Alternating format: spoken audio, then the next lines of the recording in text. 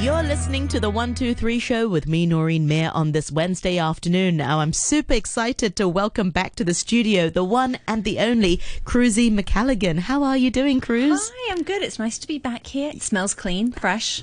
Yes, we made sure we've disinfected. Cleanest the studio's ever been, if we're being honest. That's right. Well, maybe the listeners can also go on the Facebook and see you and perhaps see how clean the studio is. Noreen Mayer on RTHK Radio 3, and you'll be able to see and also hear Cruz there. So, Cruz, what have you got for us this afternoon? We're talking about blame. And I think it's quite a loaded concept today, but I think it's applying to a lot of stuff we're all going through. Everyone's emotions are running quite high. And I thought, okay, these are some things I need to work on in myself. So I thought, well, let me share some of that journey with our listeners. Just sounds a little bit crunchy today. But we're going to be talking a little bit about blame and the blame game, because I think it is something that we're kind of in a culture of blame at the moment, and like blaming, and like when we think about blaming, we're talking about the fine art of making others responsible for all the difficult things that happen to us, right? And it's something that our modern society seems to support as perfectly acceptable, to blame others or blame other people all the time. And of course, we've got reality TV shows now, and you've got scenes of one character blaming another one, and newspapers are full of stories about how all of society's problems are blame. You can blame this politician, blame this group of people, blame this thing, and blame the government. Yeah, exactly. And it's that blame. And there's reasons we do it, and there's psychological reasons we do it. But and some of the reasons we do it are why do we blame? Is because it's really easy. It's really, really easy to assign blame to other people, right? And of course, it's this idea of a status. Like, we have a deep need for a sense of identity in ourselves. It's a very human thing. And one way that we do this is through social comparison. So you're like, okay, I am like them, I'm not like them. So that's who I am, right? And of course, a part of this, if we if we place ourselves in a pecking order, then we can feel more important and have a greater sense of control. And of course, one of the other reasons we blame is that we're projecting something. We feel bad about something we've done, so we try to project that feeling onto somebody else, blaming others. They're the ones who really did it. It wasn't my fault. Explaining something, that's another reason we do it, because when something goes wrong, we have a deep need to explain why it went wrong, what triggered it happening. And of course, one of the ways of finding cause is just say, someone else did it. Someone else's fault. It's not my fault. And this is a very common approach in organizations where you have like a blame culture, where someone has to be assumed at fault for every problem or in every issue. And of course, the other reason we may blame is we're defending. So we're defending ourselves. So we're trying to suggest someone else has done it. We're attacking. Sometimes we're attacking someone to move attention away from ourselves. It's like a bit of a survival mechanism. But of course, is it really helpful? Is it actually helpful blaming someone for something? Do you find that in your life you ever assign blame?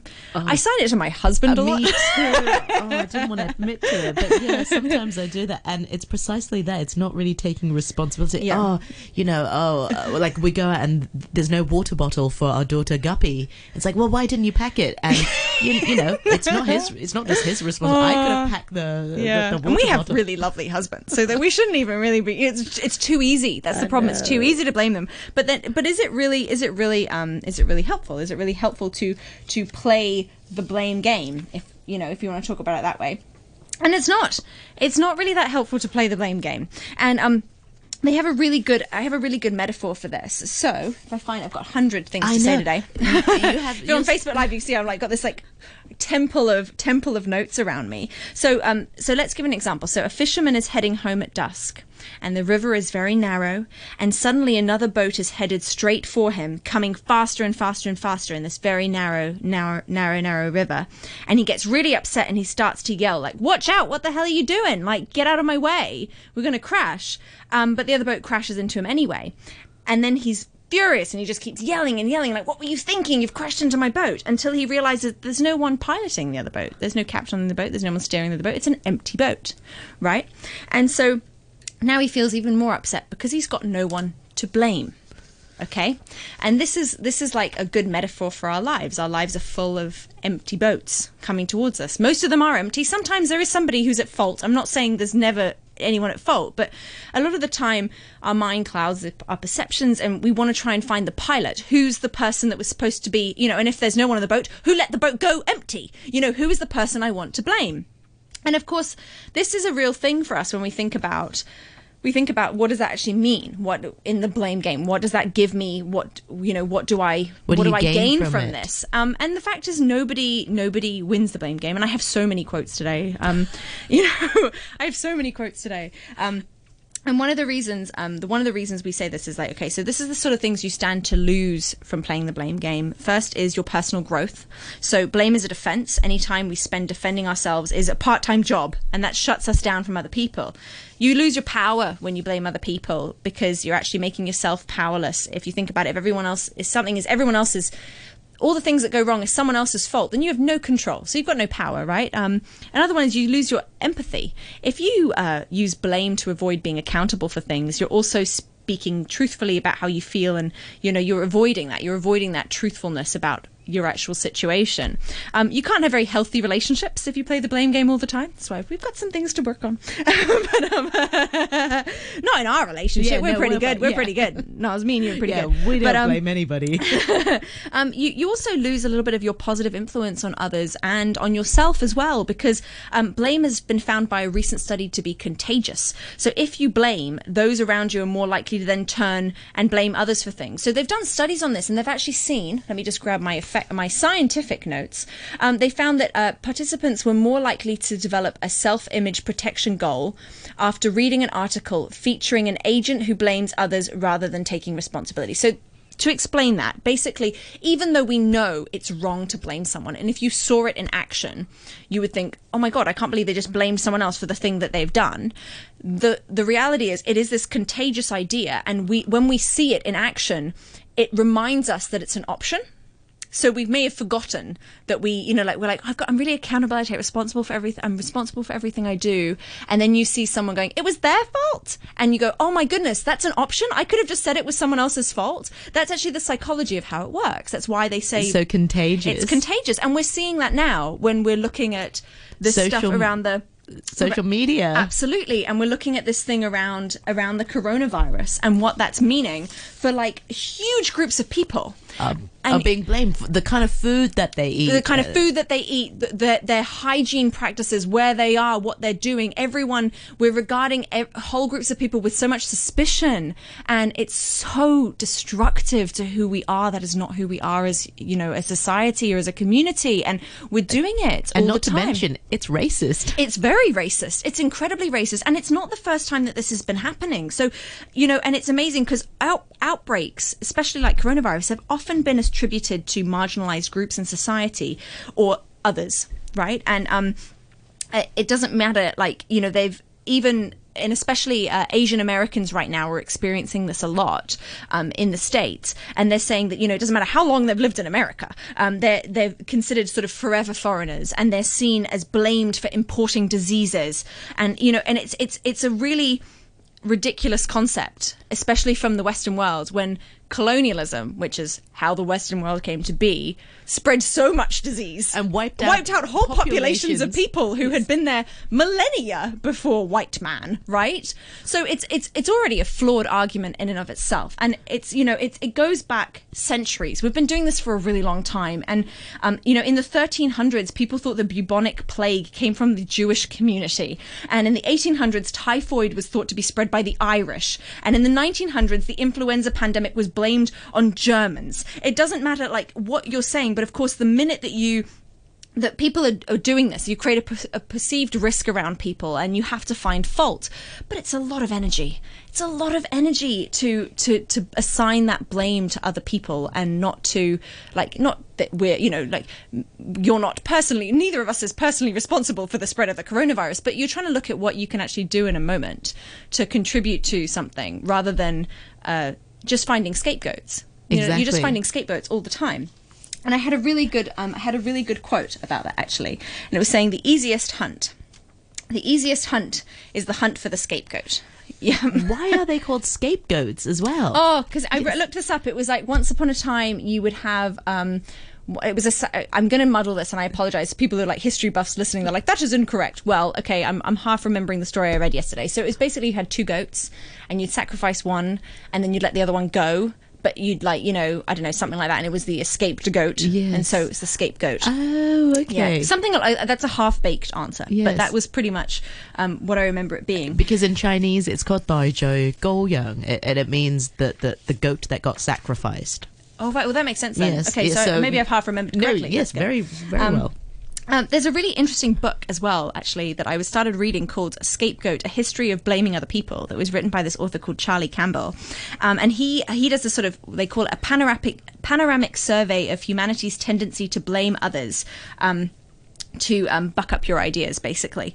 And Charlie Campbell, the author of this book, he believes that few of us have anyone but ourselves to blame for what befalls us, but we don't ever listen, right? We don't ever listen to that concept. And the author goes on to explain that our unending need to pin the rap on someone else is a pattern of behavior that has always been with us. It's always been part of who we are. It reflects a deep and universal human need for purification and expiation. And the one thing that we will not do under any circumstances is accept ourselves as who we are. And it's actually in a very polarizing way. We always need to have someone to thank and someone to blame, and that's kind of God and the devil, right? Like it's a real tenet of the human condition. Yin and yang. Yeah, it's like we've got one or the other. Like you can't. It's not you. It's either this or that. It's either God's plan or the devil made me do it, right? So it's quite an interesting concept in that way. But he talks, this author, Charlie Campbell, talks about these things all the time. And he says that, everyone from, Marx blamed everything on capitalism. Freud blamed everything on sex. Dawkins blamed everything on religion. And he goes into this, 2 of the most reliable scapegoats in his book is talking about Jews and women. And of course, on the question of Jewish people who have been, throughout history, persecuted, blamed, stereotyped into oblivion, so that when Hitler came around, it wasn't a big hop, skip, and a jump to get everyone on side with him, to think about this group of people in that way, to blame them for so much. They've been through so much. They've been through so much. And he also talks a huge amount about women and how we blame women for things. And we do. We have a whole society of blaming women for things all the time. And if you're a woman, you come under more scrutiny than anyone else. And starting with Eve. Starting with Eve, the actually. Evil. Actually, that's completely true. That's exactly it. And we already have this thing of, the fall of mankind was because a woman blame the woman. It was her fault. Yeah. She was just encouraging men to eat some more fruit. We all do that now anyway. I'm constantly sneaking mandarins into my husband's bag. So I mean, is that really such a bad thing?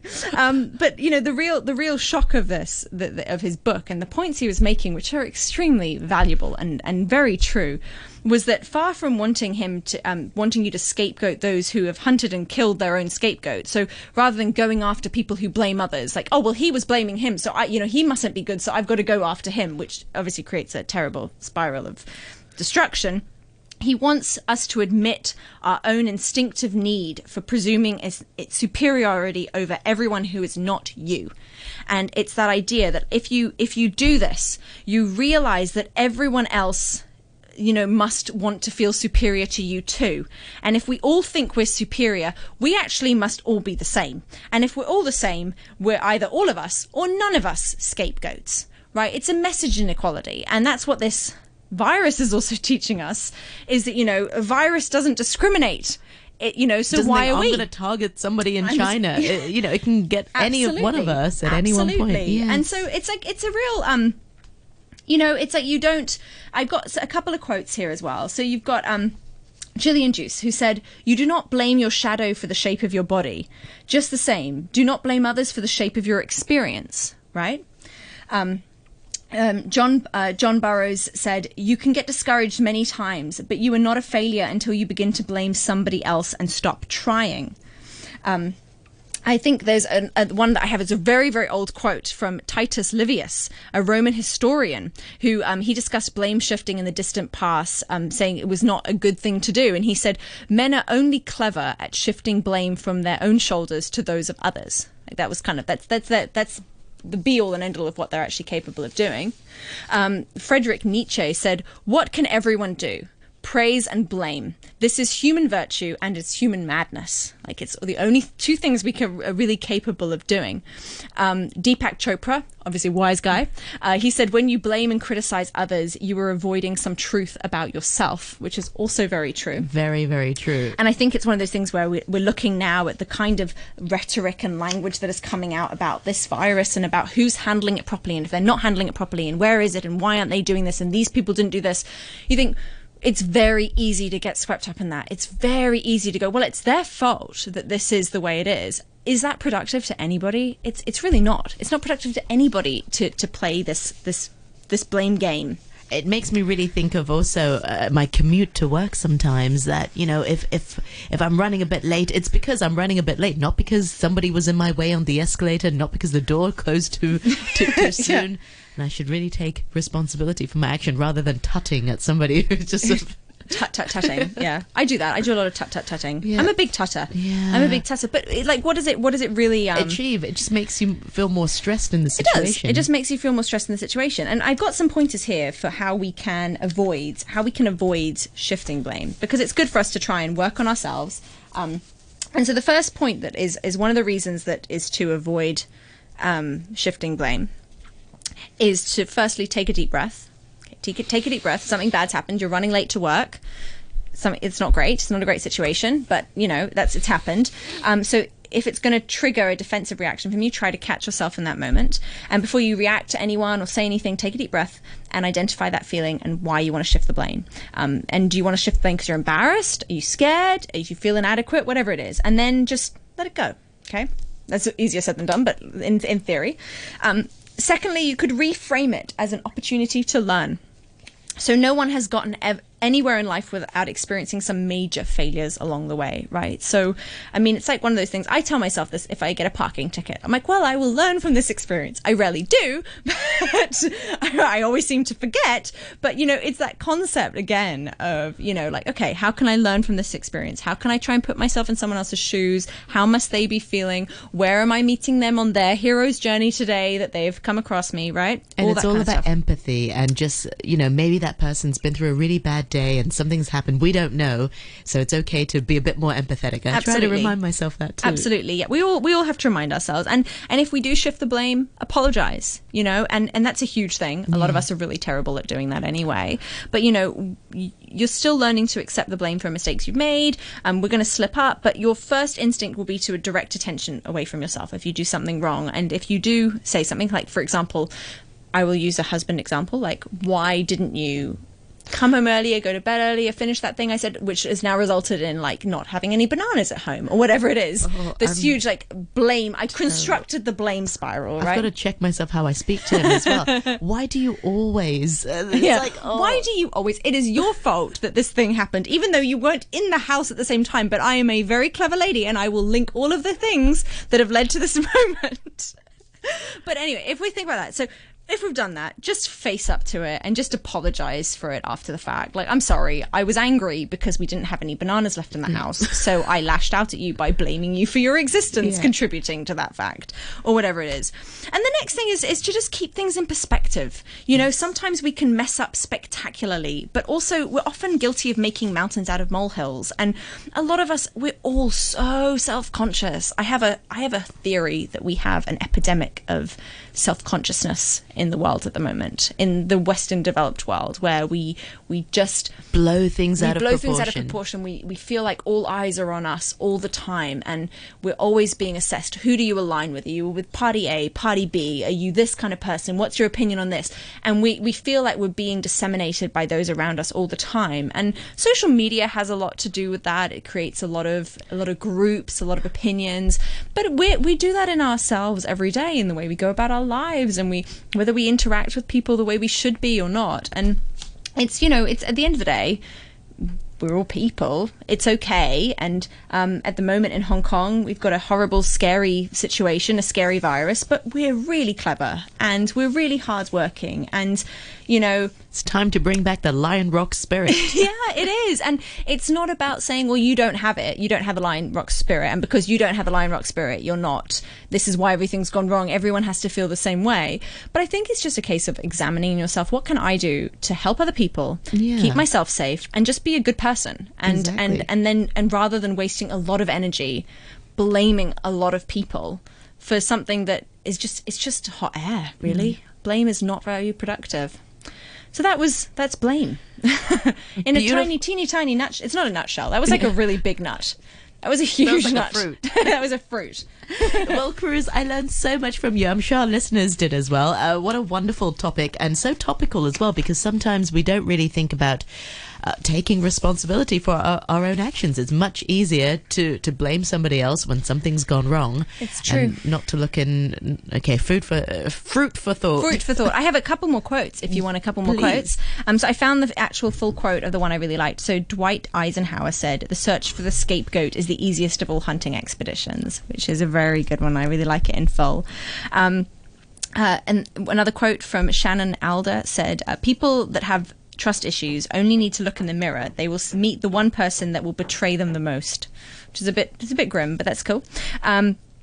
Victor Hugo, famous author, said, "The guilty one is not he who commits the sin, but the one who causes the darkness," which I think is also very deep. Very deep. He was a smart guy, Victor Hugo. You know, like when it's just like too smart. You're like, no one's ever going to be as smart as this guy again. That's how I feel about like Da Vinci. Anyway, Rudyard Kipling said, "I never made a mistake in my life, at least never one that I couldn't explain away afterwards,"